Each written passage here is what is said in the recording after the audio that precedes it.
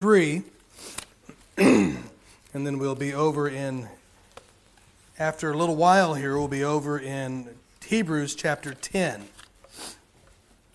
We don't have to spend a lot of time on this. I don't have to spend a lot of time explaining it. You know it perfectly well that we are living in a self-centered culture. Amen? We have me time and MySpace and American Idol. We are living in a self-centered, self-absorbed society. And we are warned that this would happen. Amen? We see this in 2 Timothy chapter 3. It says right here, "This know also that in the last days perilous times shall come, for men shall be lovers of their own selves." And you know well this list of evidences of the last days. And might I remind you this morning, this is not speaking to the world. This is speaking amongst believers in a church setting that are members of a body. Men shall become lovers of their own selves. And at the end of this list, it tells us very emphatically, the admonition is, you'll see it here, "From such turn away." Do you know that word "turn away" is only used in this verse in the entire New Testament? It's the only one. It means to shun or to avoid. And so we are told here in this verse, there are those that are going to come in the last days. There are those that are going to come that are going to be lovers of their own selves, covetous, boasters, proud, blasphemers, disobedient to parents, unthankful, unholy, without natural affection, truce breakers, false accusers, incontinent, fierce, despisers of those that are good, traitors, heady, high-minded, lovers of pleasure more than lovers of God, having a form of godliness, but denying the power thereof. From such avoid. From such turn away. From such shun. I think it's clear to see here that these qualities should not be named in a church. These qualities, these descriptions of character should not show up in the church of God. Amen? I think that's pretty easy to say that. Pretty stark words here: shun, avoid, and don't have anything to do with, turn away from. And so it's not surprising that the world is selfish. That shouldn't shock us. It shouldn't shock us that we have American Idol on as a TV. Is that still out there? I don't know. It shouldn't shock us if that was out there. It shouldn't shock us that we have all of these things that are self-centered. But the problem lies when we find them within a body, when we find them within a church. And so the question is for us, how do they get into the church? How do those attitudes get into the church? Well, it's when they get brought in. Well, how do they get brought in? Well, when you or I, who are individuals, who are members, appendages of this body, when we accept them and allow them into our life in the way that we live, let me say it this way, when we live in a self-centered way and we come into the body, we bring that self-centeredness into the church. And the more that happens, the more the church as a whole gets self-centered, right? Cancer may affect one small area of the body, but if it's left untouched, it'll eventually get to all of the organs and to where the whole body it comes to a place where it cannot be healed or cannot be repaired. And no doubt this selfishness, right, can get into a body. And it can permeate. It can start with one individual or two individuals. I mean, friend, have you seen the culture that we're living in? I mean, it's actually lauded and paraded around to be self-centered. And it gets into the body, and it hurts the church. They will watch, these traits will destroy the very purpose of the church of the Lord Jesus Christ. And so I want to look at the subject today. We've looked at our theme this year. I know it's not super original, but more in 24, right? We saw that God does want more, right? He does want us to do more with what He has given us. We saw that a few weeks ago. We looked at more heart, right? God wants a, we looked in Sunday school this morning on the heart of David. What a wonderful, I enjoyed that lesson this morning on David's heart. And God chose a heart. He didn't choose a stature, choose a stature. He chose a heart. And may God, hey listen, God wants us to have a greater heart for Him. Can I tell you, in the rest of these series of more, if we don't have the heart where it should be, the rest don't matter. Because we're just doing what we do out of a religious ritual, and it's just empty and it's vain. It won't accomplish anything. The heart's got to be right. And so we've looked at this more. God does want more. Yes, absolutely. And He does want us to have a heart that is closer to Him, that is enlarging and growing. And today what I want to look at is more assembling, but why? But why? The why is the big thing here. The why is the big thing. Because we could just ramrod it through. You better show up. You better show up. But why? That'll help you. I want to tell you this morning that the church of the Lord Jesus Christ, and I know people in here know this, but it doesn't hurt to encourage us to be reminded by it, that the church of the Lord Jesus Christ is important. It is vitally important. Amen. That is, listen, if you have nowhere else to say amen, that's an easy one right there. The church is important. Why? Well, it was started by God Himself. Okay, we read. I've read the book and the life of Truett Cathy, who started Chick-fil-A, and it was a wonderful read. It was a fascinating read, and it gave some more context and texture when you look at Chick-fil-A and how it operated, and you see this man's life, and you look at the whole organization differently once you know the life of Truett Cathy. And you can, I think the founder of Home Depot has a book out. I think the founder, Green, of Hobby Lobby, has had written books about their starting. And you read into the founders of these, what the world would say, these great organizations, and it's fascinating. But I'm telling you, when you read into the life of the Lord Jesus Christ, the second person of the Godhead, who Himself said, I will build my church, and the gates of hell will not prevail against it. It tells us that the church is a very important thing, right? Because God started it. And I think it's needless to say, anything that God starts is vastly more important than anything that we could ever have upon our agenda outside of His will. Hey, Jesus said, it is my ecclesia. Ecclesia means a called out assembly. He said, it's my ecclesia. There's an inference there, you know. There were other ecclesias in that day. There were other called out assemblies that were dated. But Jesus said He didn't make up a new word either. This was a common word. He didn't make up ecclesia. It was a normal use of the day. But He said, I'll build my ecclesia. I'll build my called out assembly. It's important. The church is important because Jesus started it Himself. And it is, watch, His. Not yours, not mine, but His. Amen? I mean, that's an easy one. I like that. Not only was it important because Jesus started it, but because the way it was empowered on the day of Pentecost. Jesus told His disciples, He's been telling them, I'm going to send another comforter. I have to go away, but I'm going to send another comforter. And towards the end there, Jesus told them to wait in Jerusalem. He said, don't go out ministering yet. I've sent you out before, but I've been with you. But once I'm gone, I don't want you going out until the Spirit has come, right? And you're going to wait in Jerusalem for Him to come. In Luke 24:49, He said, and behold, I send the promise of my Father upon you, but tarry ye in the city of Jerusalem until you be endued with power from on high. Jesus said, don't go out yet. You're going to need the power. You're going to need the third person of the Godhead. And we know what happened in Acts chapter 2, that while they're waiting in that upper room, the day of Pentecost, the Bible said, it had fully come. And the Spirit of God had descended on that church there in the upper room, the 120 of them. And there were evidences that the Spirit had come upon them. The Bible said there was a sound as of a mighty rushing wind. No, the curtains weren't blowing, and the things didn't blow off the walls, and there wasn't all this stuff. It said as, that's a simile, as a mighty rushing wind. Oh, they heard a sound, absolutely, right? And then the Bible said they spoke with other tongues, other languages. I don't have time to get into that. I preached a whole message on tongues for today at a preacher's meeting a few years back, and it's a wonderful study. It actually is. But the Holy Spirit of God, as Jesus had promised, came upon that little church there and empowered them to go out and do the job that Jesus had given His church to do. Right? Could you imagine designing...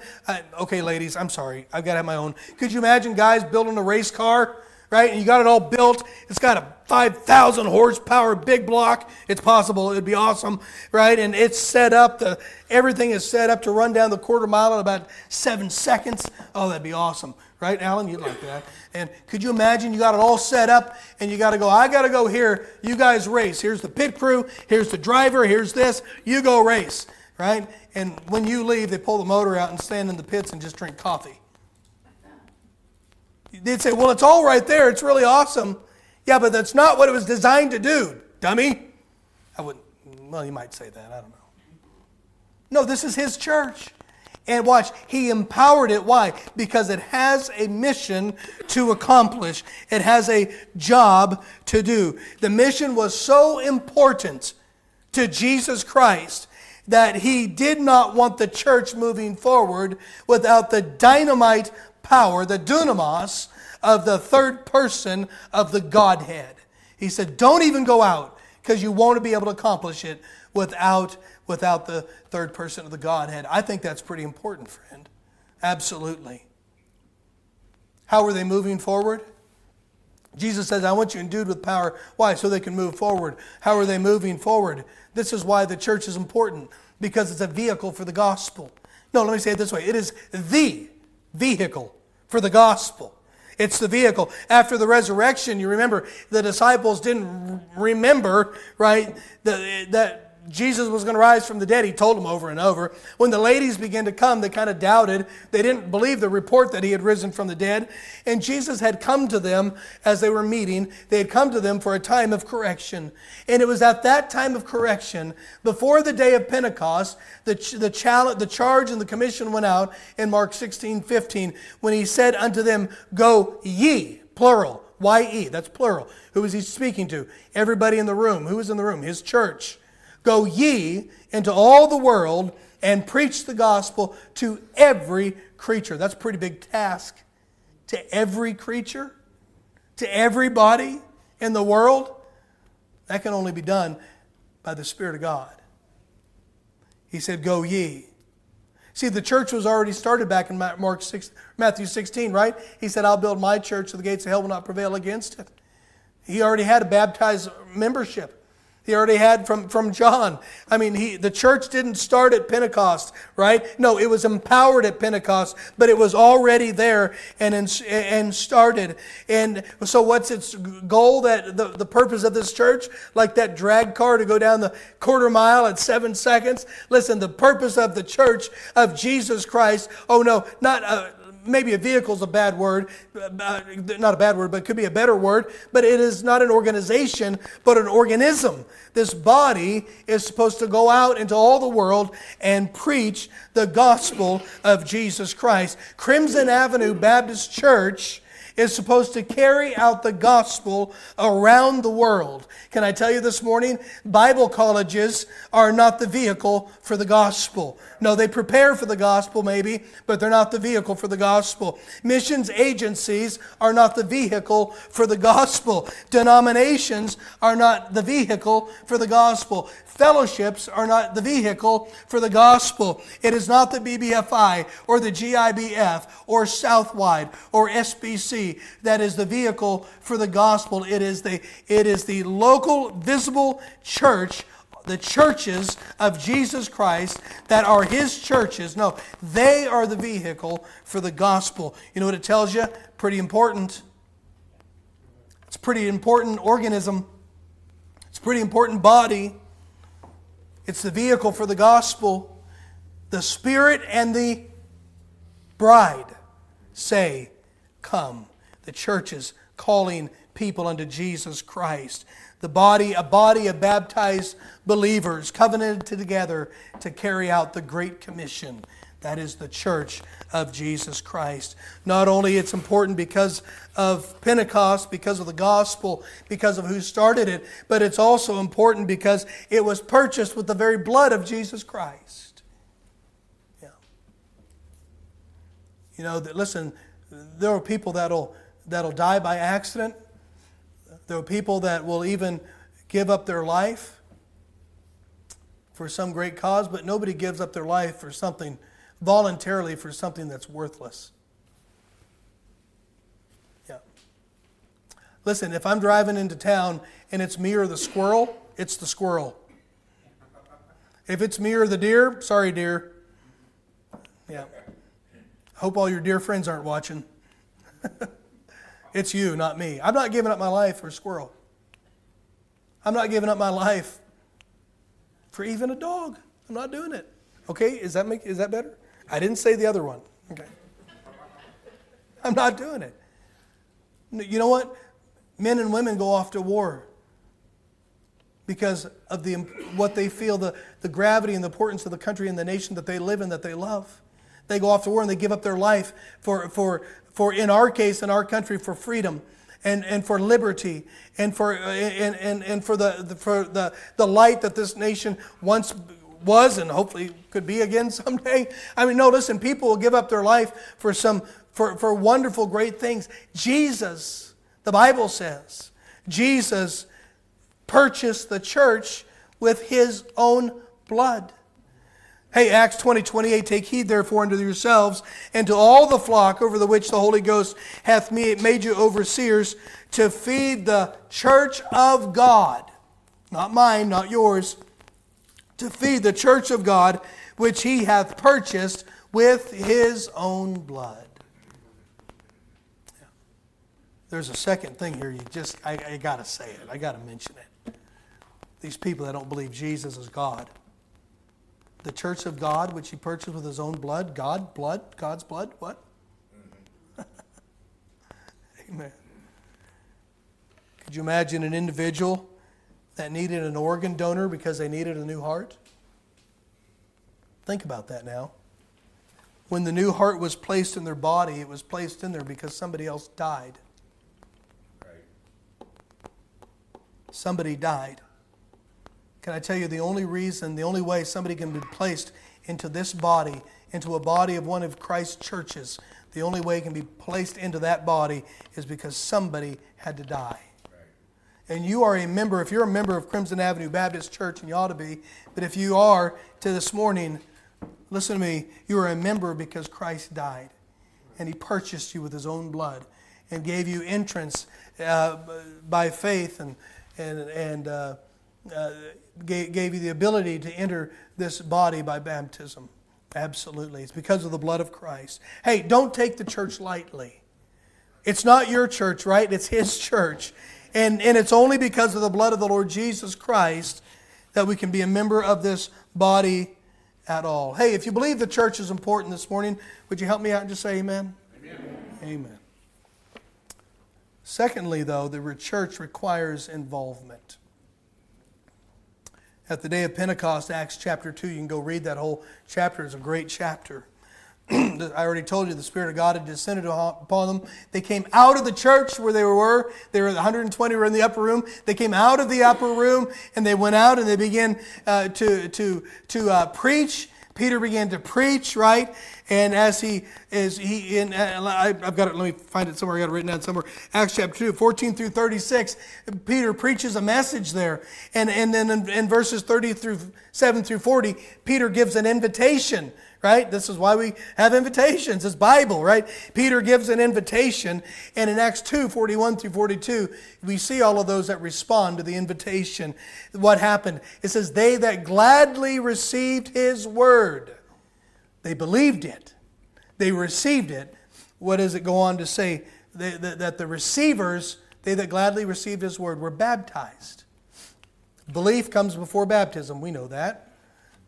And then baptism comes before membership. They that gladly received His word were baptized, and the Lord added, can you add to zero? I mean, I guess you can. But normally, you don't add, plus zero. You got to start with one, then you start adding to one. He added unto them, who was them? 120 in the upper room. Look at the context of chapter 2. Jesus' church, it already existed. He added unto them 3,000 souls. Wow. They believed the preaching of Peter. They believed it. If you were to put away whatever you have learned about what the church is and read your Bible alone and ask God to shut the filter off. I remember one day leaving church one day and I told Sarah, I just wish I could delete everything I've ever learned and start over and just read. Because there gets a lot of stuff gets in there that just isn't biblical. Right? But if you could do that and read your Bible alone, you will never find a believer in the New Testament who is not attached to a body. It's not biblical. And we're going to see this later. You know where this came from? Unfortunately, Catholicism propagated this idea of a universal, invisible body. But the very definition of a church can't mean that at all. That's like saying visible means invisible. That's like saying jump means to sit. I mean, it's the definition alone defines it for us. And a church is a body. It is a called out assembly. It is local. It's visible. It's called a body, a building, a bride, Jesus says, right? And so what happened is Catholicism, and who knows how this, there's also, I don't have time to go through all of this, but essentially this idea came out that there's visible churches like Crimson Avenue Baptist Church, but then there is the invisible church, and if you are saved, you are part of the invisible church. The Bible does not teach that anywhere. And I can show you, not today, not now, because we'll be here till 2 o'clock, and I can tell it won't go over well. But you find me and we'll sit down and we'll show you this. The church is always local and visible. You know what saved people are a part of that are invisible? The kingdom. The Bible says it's within you. But the church is always local and visible. And so what happened out of Catholicism came this idea of a universal, that's what Catholic means, universal, right? Universal church. And out of that came eventually the Reformation. And all of that doctrine kind of stayed with the Reformed Catholics, I call them, right? And they came out of that. And so you find this doctrine within Presbyterianism and Lutheranism and Methodism and all of those who adhere to Reformed theology. You will see this idea of an invisible church. And unfortunately, some of that and a lot of that seeped in to Baptist churches as well. And you know what this doctrine has done? It has done its job to minimize the church and to minimize the involvement in it. You know we say the words local church, right? Do you know that's not even grammatically correct? That's called tautology. That's like saying hot fire or wet water. Church is always local, but we have to say that because there's wrong definitions out there. So we are forced to say local church to differentiate from their idea of a universal church. But listen, it has done so much damage, right, to the local church and minimize the involvement in it. People think, well, I'm a part of the church. It has no bearing on whether I am involved in it. That's not true, because the church is what? It's a called out assembly. I was on city council in a small town about 14 years ago, and I was an alderman. I got talked into this. I was thankful for the time on the council. I learned a lot about government. It was fascinating. I liked it. But as an alderman, right, you are elected, and then you're sworn in as an alderman. And throughout the week and throughout the days of the week, you just go about your business, right? You do your thing.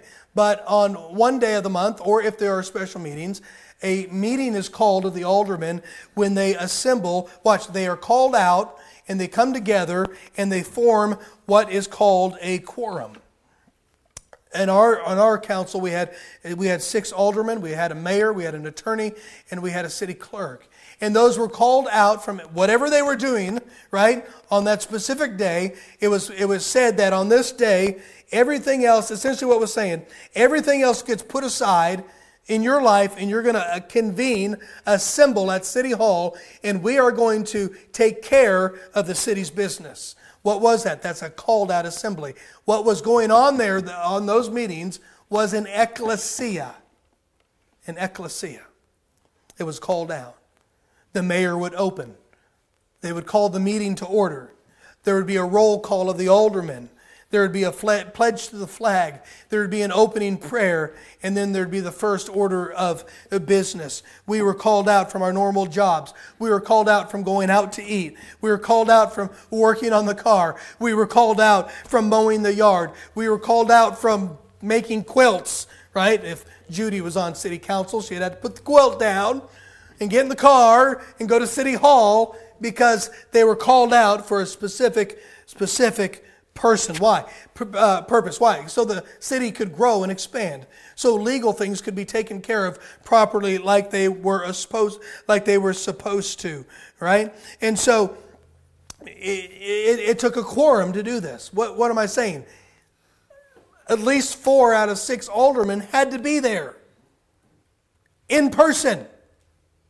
You couldn't vote. You couldn't vote by proxy. You had to be there. Right? What's another word for this? Involvement. We were involved. Not only were we involved with the city business on a day-to-day basis, when issues would come up and I might get a phone call from another alderman and say, hey, do you know this is going on? What do you think? Oh boy, I don't know. Send me that. And they'd email something to you and you're looking in, investigating and doing all these things. No, there was work that was done throughout the week and throughout the month, but there were certain days when a part of your position as an alderman, you had to convene together legally to take care of that role. Yeah. Can I tell you something this morning? You can have all of the people on the rolls of a church. You can have hundreds and thousands on the roll. But if they're not involved, nothing's accomplished.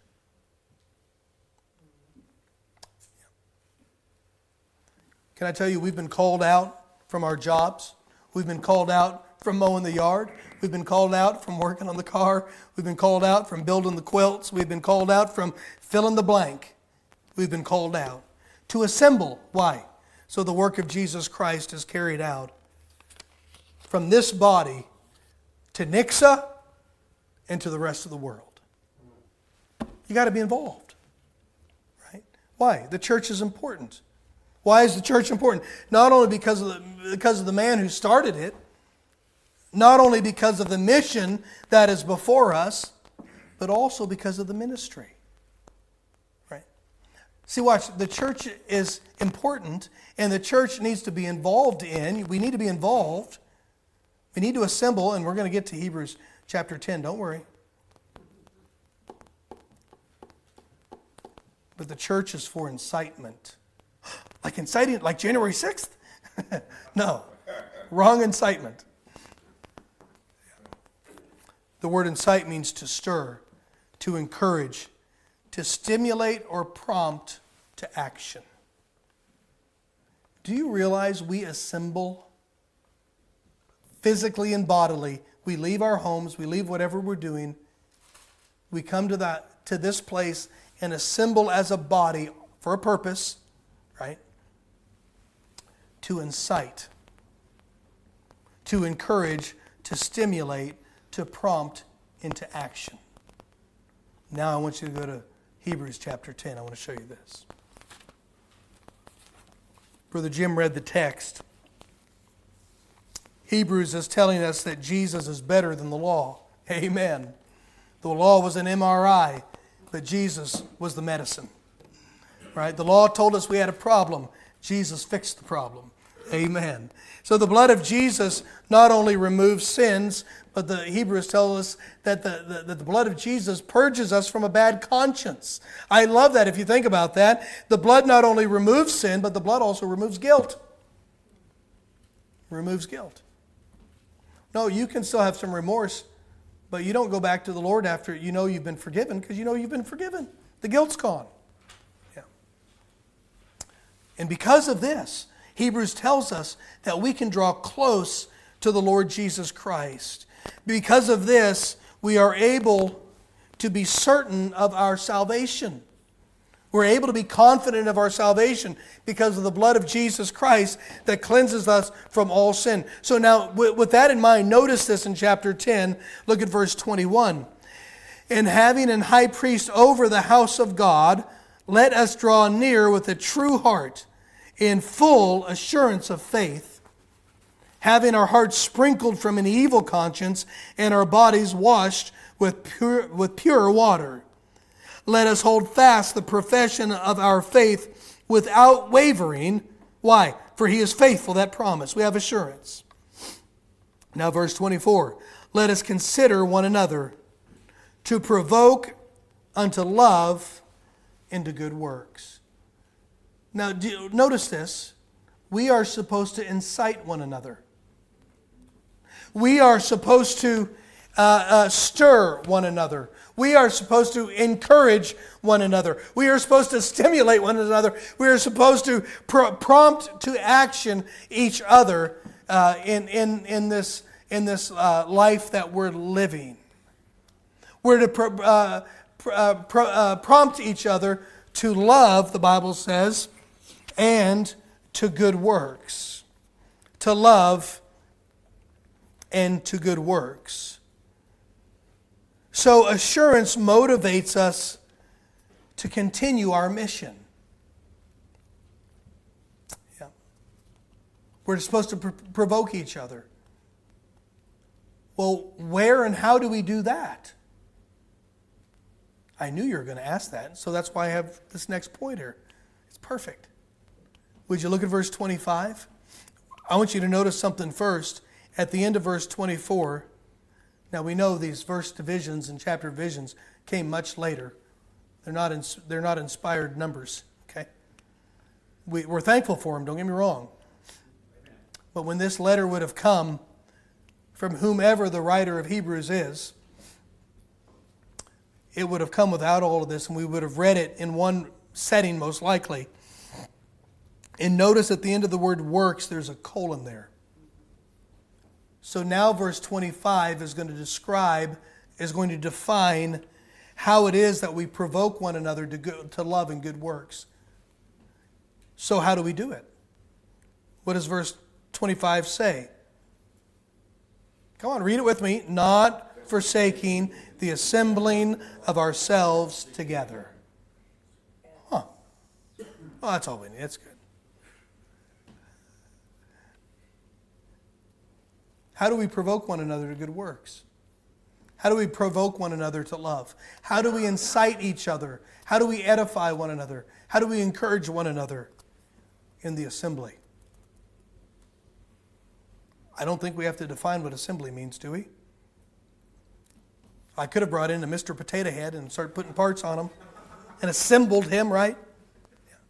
They would have been out here and we'd have brought him in and put him on him, right? Like the city council, as we're out and doing our business, and we come together and assemble for the business of the city. Listen, we are out and about and doing our thing. Yes, we're working every day on the things of the Lord. We're working every day on the things that God has for us. But listen, there are days that this church sets up that we come from our other parts and we come together and we assemble. Why? To provoke one another to love, to provoke one another to action, to incite one another to godliness, to encourage one another in the mission that is laid before us. And just like our city council meeting, when it is over and the gavel is dropped and we disperse, we go out from that place disassembled and go out and carry on what we voted on to carry on and to continue in the city. The very same way, we disassemble from this place at the end of our meeting times when we go out and we carry out what we've been encouraged and helped and incited and provoked to do. It's pretty important. The church is an assembly. It's important. This assembly was purchased by Jesus. It's important, right? And you know why the assembly is important? Watch this. Because it's not for us, it's for others. Yeah. Assembling ourselves together. You can't assemble by yourself. You're just a part of it. But you can keep the assembly from being complete. Now, I don't think I need to add this here, but I will just in case. You know, I'm not talking about people that are in beds of sickness and affliction and, things like, I'm not talking about that. There are times when people are just providentially hindered. We're not talking about that. I'm talking about a heart pattern of minimizing assembling. That's what I'm talking about. It says, as the manner of some is. Don't we see this today? That this is the manner of some? They're assembling less? Yeah. COVID did a number on us, friend. Did a number on churches. You know what churches are teaching now? Oh, just connect. We have to connect. Well, how do you connect? Well, online or however you want, whatever day of the week, whatever. If you watch into a service sometime, you're connecting. That's wonderful. It's not what Hebrews 10, 24 and 25 is saying. We don't assemble digitally. And let me tell you this. This is another sideline. When the government comes down again on churches, and they will, and we say, no, we assemble. Can I tell you something? We have precedence based upon what we believe, that we believe in a visible assembly, and a digital assembly does not fit what God is saying here. Because remember the government did in COVID? Oh, well, you can assemble online. You can go to church and listen to the message online. You don't have to assemble. No, we have always contended in a visible assembly. And we have always practiced that. And I'll tell you what, it's one of these days, it might help us out if we stay consistent with that. Because you know what will happen with some churches? They're going to say, oh no, we assemble. And they're going to go, really? Well, you didn't over here. And you've dropped this service, and you've dropped that service, and you're not going to this service. You know what they lose? Court precedent. Yeah. So I think we're safe. Okay. They're dropping them. Yeah. Hey, listen, there's another one of us across town that no longer has Sunday night services. I don't know why. Yeah, I don't know why. I'm sure they have reasons. Right? Wednesday nights, I remember when we were little on the other property before COVID, we'd have people show up on Wednesday nights all the time. Usually older people. Saying we can't find a church with a Wednesday night service. Ours quit them. Yeah. Can I remind you the first service that Jesus went to after the resurrection was a Sunday night service? What do you think? Where do you think when he came into that assembly after what was it? It was a Sunday night. They were convened together. Hey, you know who wasn't there? Thomas, and he missed out. Right? Yeah. Assembling. Why? Look what it says. As the manner of some is, but exhorting one another, and so much more as you see the day approaching. Exhorting one another. I haven't left the subject of assembling. I'm still talking about assembly. When we assemble, we are provoking one another, the Bible says. When we assemble, we are exhorting one another. What does that mean? To urge, to advise, to caution earnestly, to give earnest advice, recommendations, or warnings. We're encouraging one another when we assemble. Why the need for this urgency? Well, because the day is approaching. What is the day? Well, let me tell you, we know this. Time is fading away. We are in the end times. Jesus is coming. We know that. We are living in a time of falling away when hearts are waxing colder by the day. And listen, in the very beginning, you know what the church did? That Jesus church there that met at Jerusalem, you know what they did? House to house daily. Daily. And the warning was here in Hebrews, don't forsake the assembling, right? Because there is going to come a time when it's going to be the normal manner. Right? Yeah. We don't want to be one of those. We need to incite each other to action. We need to incite each other to good works and love. We need to exhort one another so we can be faithful in the mission that Jesus has given us until He returns.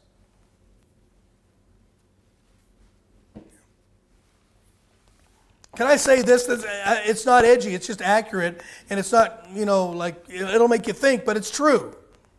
The purpose of assembling is not worship.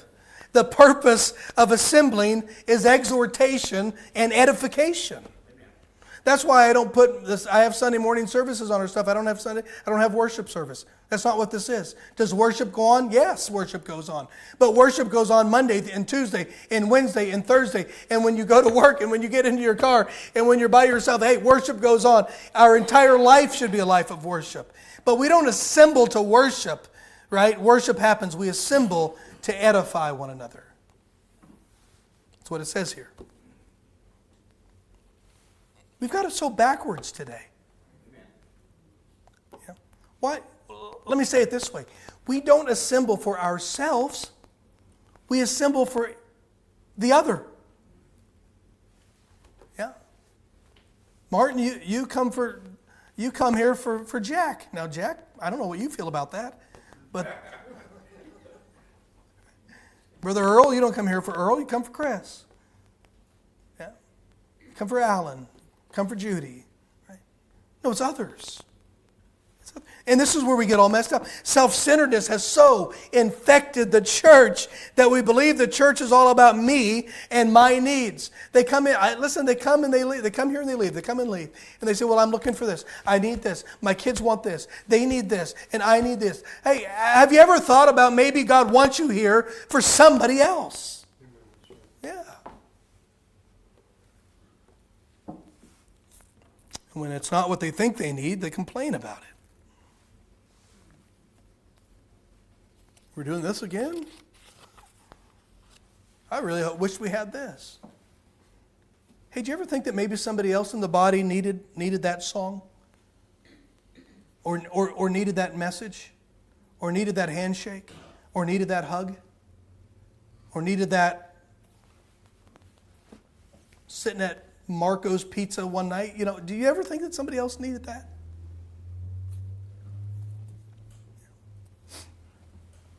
Instead of thinking, well, I didn't get anything out of that. Why don't you pray for the one that probably needed it?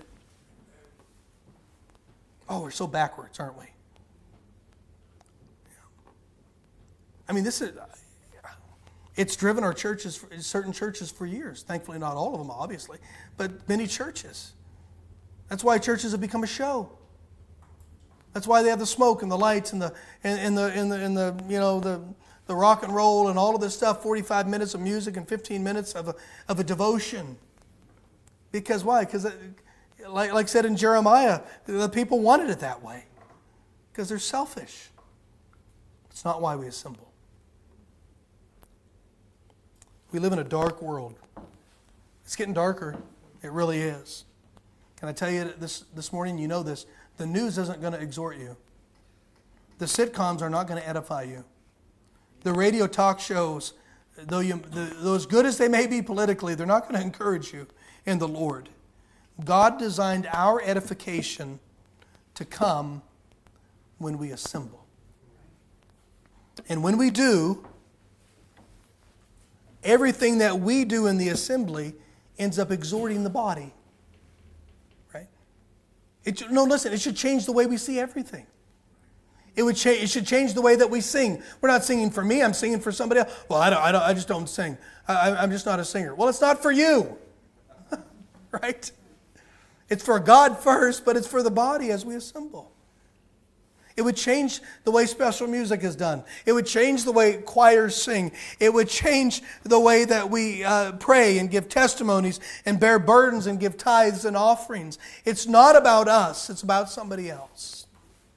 And you know what happens in God's economy when we invest in somebody else and have that mentality? Boy, we walk away with the blessing, don't we? We walk away encouraged. We walk away and edified. Hey, if everybody's edifying, everybody's going to get edified. Right? It's not about you. It's about the one sitting around you. That's why we assemble.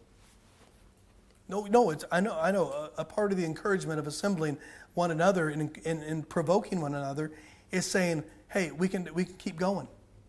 We can keep passing out tracts. We can give out 10,000 tracts this year. We can keep knocking doors. We can keep doing this. We can keep taking on missionaries. No, it's possible. But listen, unnecessary empty seats say it's not possible. Unnecessary. I had to get that in there, a caveat. Do you know that just showing up to church sometimes encourages somebody and you might not even know it? Amen. They were wrestling with the world and they just needed to see our brother and sister in Christ because they've been beat up all day. Yeah. They needed to see somebody that really loved them. That's why divisions and schisms are so awful in the body, because it destroys the edification that's supposed to be going on.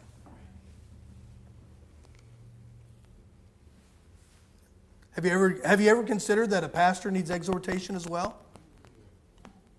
Hey, I may not be here my whole life. I plan on dying here, but there may be somebody else. And you know what? If there is somebody else before I croak or even after I croak, I'd love to leave a body to them that wants to edify the pastor too. You know, a pastor, some of you pastored, you know, you have the same weight on your shoulders as everybody else with the family needs and the financial needs and all of these needs. And then you add to that the spiritual battles, and you add your own flesh that you're battling. You add the attacks of Satan. You add to it, some of the deep waters that the people in the church are going through that keeps you up and you pray for, and in the labor to feed the flock, right? And to stand up to preach a half-empty building, that's not edifying. I don't know of a lady in here that would put out a meal and work all day to put out a meal and the family go, and go out to eat somewhere else.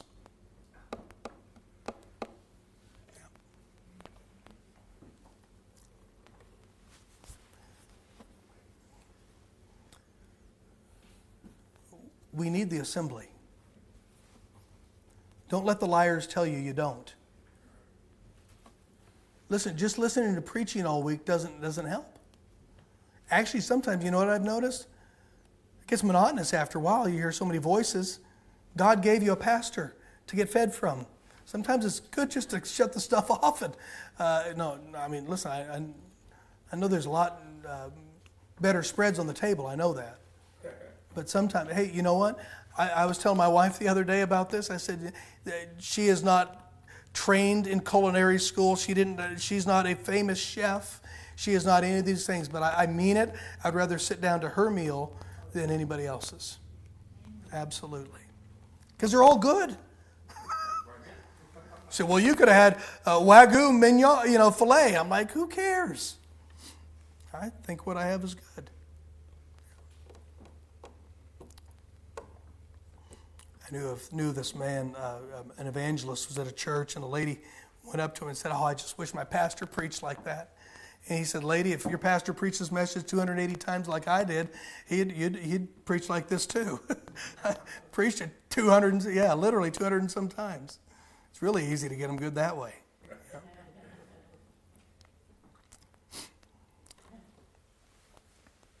Yeah. Can I challenge you this morning, and I'm done here. Well, somewhat.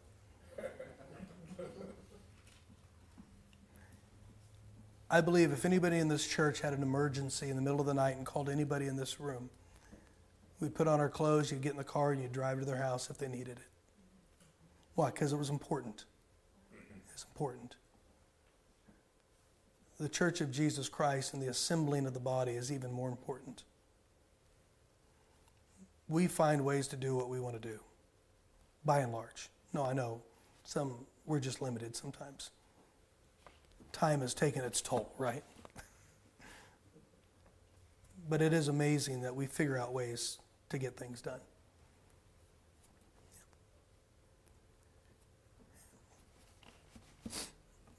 I'll stop here. This is a good place to stop. The church is important because of the man, Christ Jesus, who started it. The church requires involvement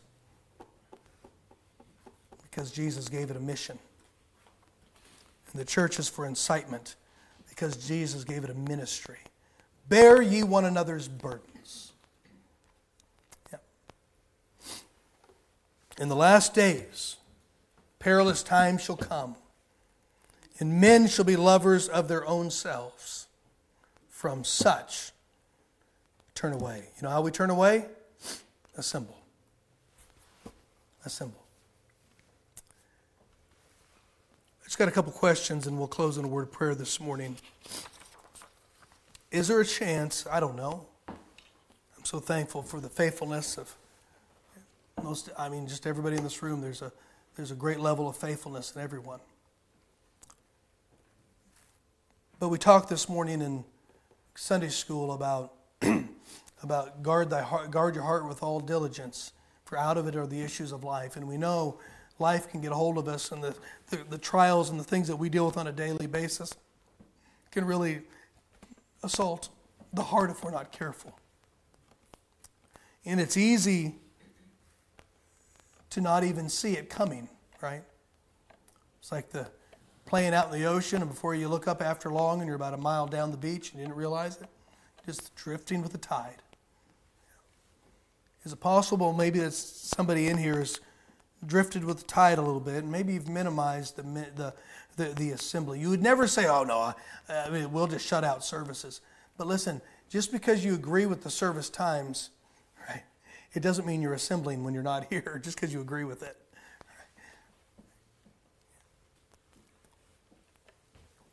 Have we minimized assembling? Have we allowed the world to infect our thinking process, that we have minimized assembling? Have we allowed the churches around us that are changing everything, and we say, well, that's just the way it's going, right? And you get discouraged sometimes. Are we allowing that to affect the way we see and cause us to minimize assembling? See, the Word of God says so much the more, actually.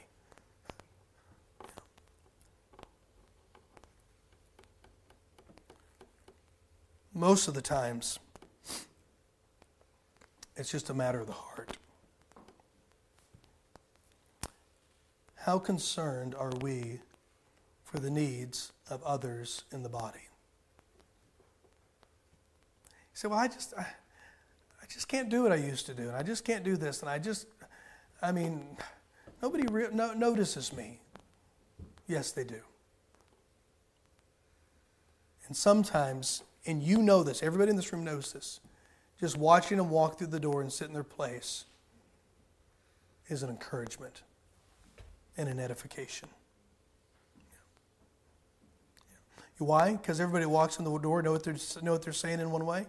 It's still true. The word's still right. It's still good. We still have a mission to carry out. In the gospel, we're still saying the gospel still works. Well, that's what a full parking lot tells the world going by. We still believe it, right?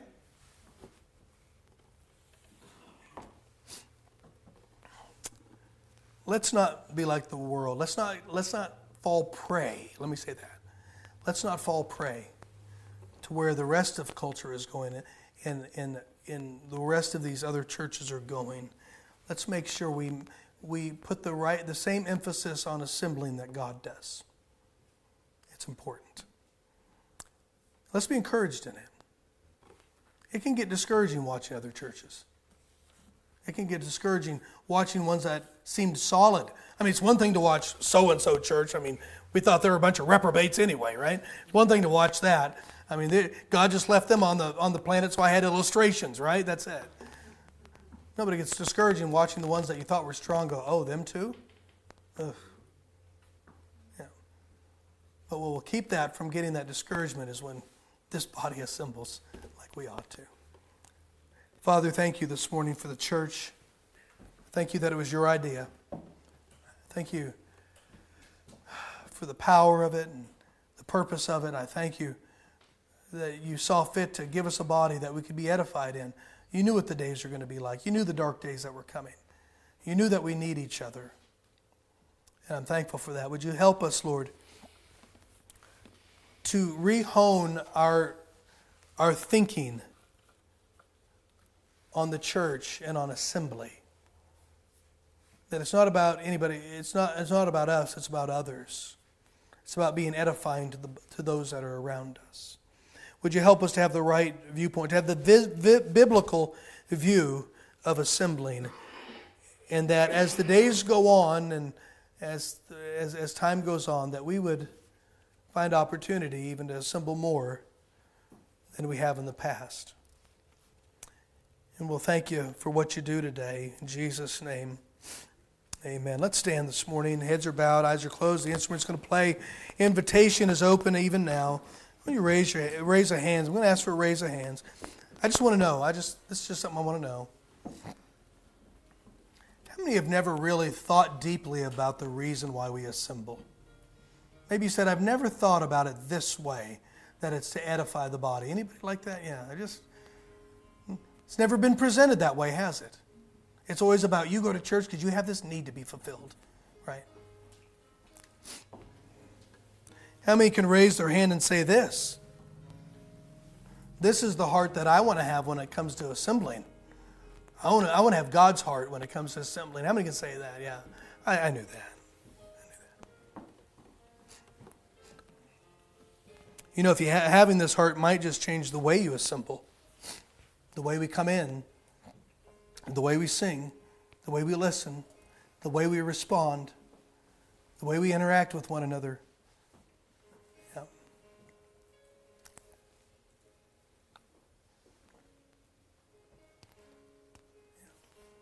However the Lord has spoken to you this morning, maybe you just need to come to the Lord this morning and say, yes, I want this heart of assembling. I want to make sure that my heart does not go anywhere else. I don't want to follow the precept of the world. I don't want to go this way, and I want to have the right biblical mindset. I want God's mind on assembling. And maybe you just need to come tell the Lord, I'm in. Maybe you just need to come tell the Lord that you need help. Maybe you just tell him, I need help. I've had some other things come and get in the way and take away my thoughts, and I've minimized assembling, and I know I have, and I don't like it. I don't even like it. You just need to tell the Lord you need help. You come. However the Lord has spoken to you today.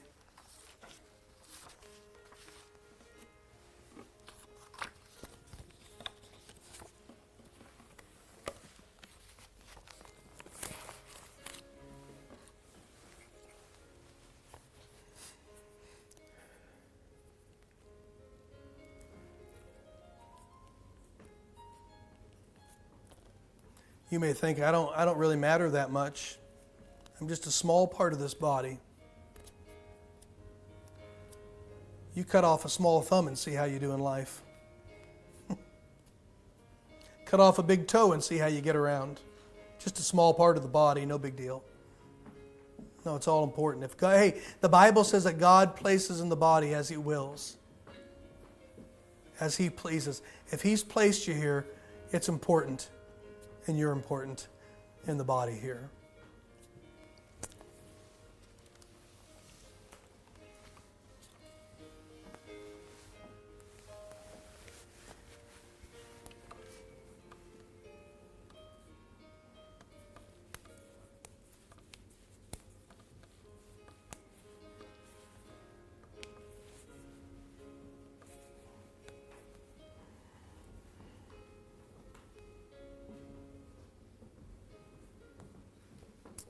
All right.